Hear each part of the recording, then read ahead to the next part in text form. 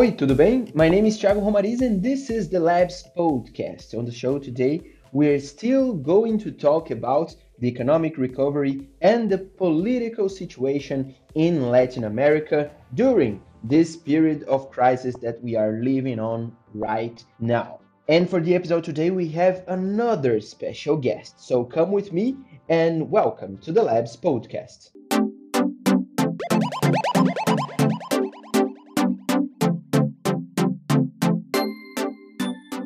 In the edition today, we have a special guest, as I said earlier. His name is Tiago de Aragão. He's the director of strategy of Arco Advice, a well-known company in the US. So let's talk about economics, let's talk about politics, and mainly let's talk about the recovery of the region after the crisis of COVID-19. So Tiago, for starts, thank you very much for being here with us. And my first question is about Brazil. How will the political factor behave in the country's economic recovery? Will it be easier to invest or will resume the investments around here?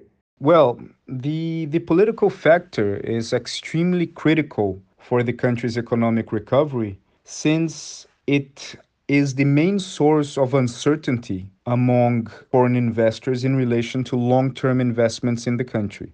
Why? Because at the end of the day, what the investors want, especially the investors who are aiming at long term projects, infrastructure projects, etc., they want to have a sort of forecast of stability. And although they can make calculations of economic development and potential recovery and growth over a specific period of time, they cannot do the same in terms of political behavior, especially because the source of the political instability in the country most of the time comes from the government.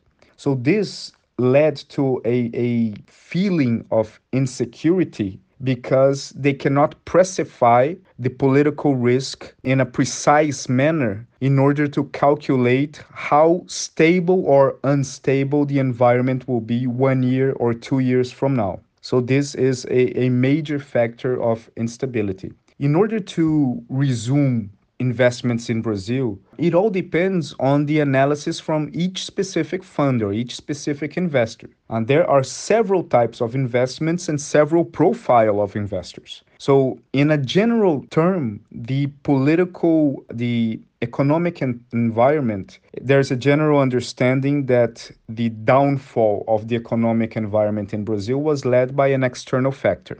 Therefore, it was not based on a fundamental mistake from the economic team. Second, Brazil became cheap because of the exchange rate. Third, there are several companies in Brazil which are sound, which are profitable, which has a decent cash flow, and that has margin to grow. Fourth, there are some intentions of privatizations, such as the sewage system, for example, and further down the line, the Eletrobras, that are from specific services that invariably people will consume. So there are important points in the outlook that stimulates these individuals to keep looking in Brazil.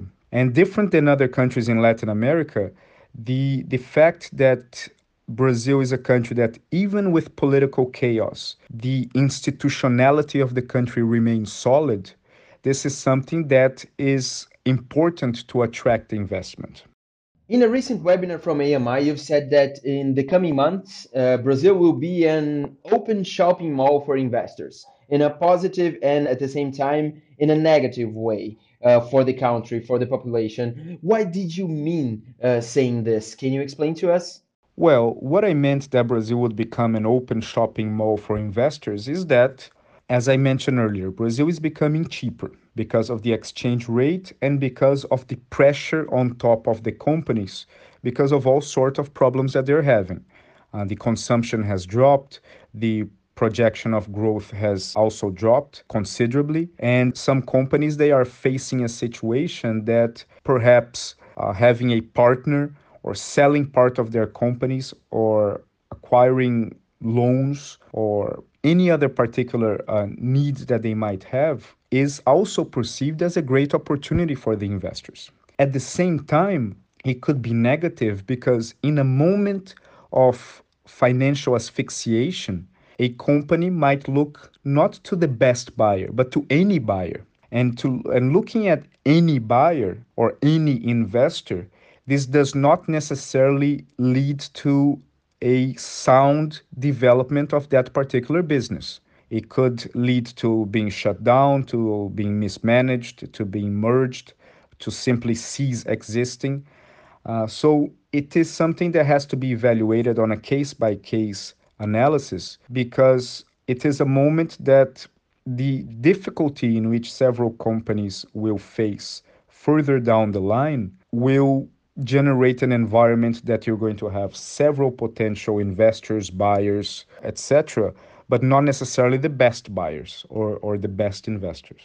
Good. And as you are a professional that is in contact with a lot of investors that are interested in Latin America, in Brazil and all, what are the main doubts of the foreign investors about Brazil, Mexico, and other countries in Latin America right now? The main doubts about foreign investors regarding Brazil is how the political environment will behave in the next 6 months to 1 year, for example, and maybe even a little bit further until the elections.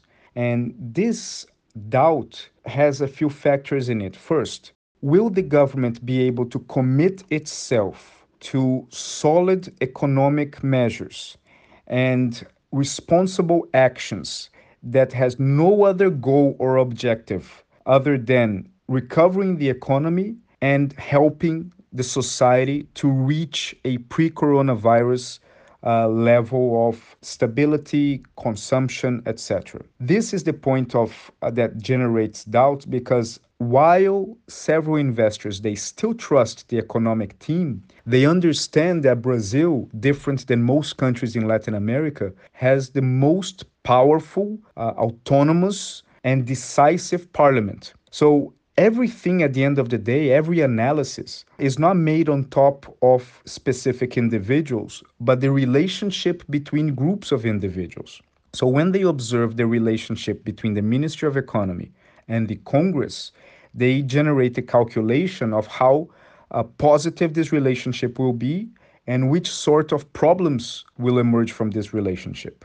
In this particular link from the Ministry of Economy to the Congress, they have a positive outlook because they understand that there is a general positive mood inside the Brazilian parliament to approve reforms in 2021, especially under the new leadership that we will have in the Speaker in the House of Representatives and at the Senate. When the investor looks at the relationship between presidential palace and Congress, doubts rise considerably, because this relationship they understand that will not function on a pragmatic mode, because they understand that the political nature of President Bolsonaro is a nature of confrontation. So because of this nature of confrontation, they understand that any time that his popularity might be affected or that a black swan emerges, the logical target could be someone or a group of individuals in the Congress, understanding that the Congress has much more power to retaliate the government than the government has of retaliating the Congress. So in this eventual and potential battle between the presidential palace and the Congress will always win. And this is a major factor of instability because, given the recent history, they believe it will happen, but they don't know how, when, and to what extension.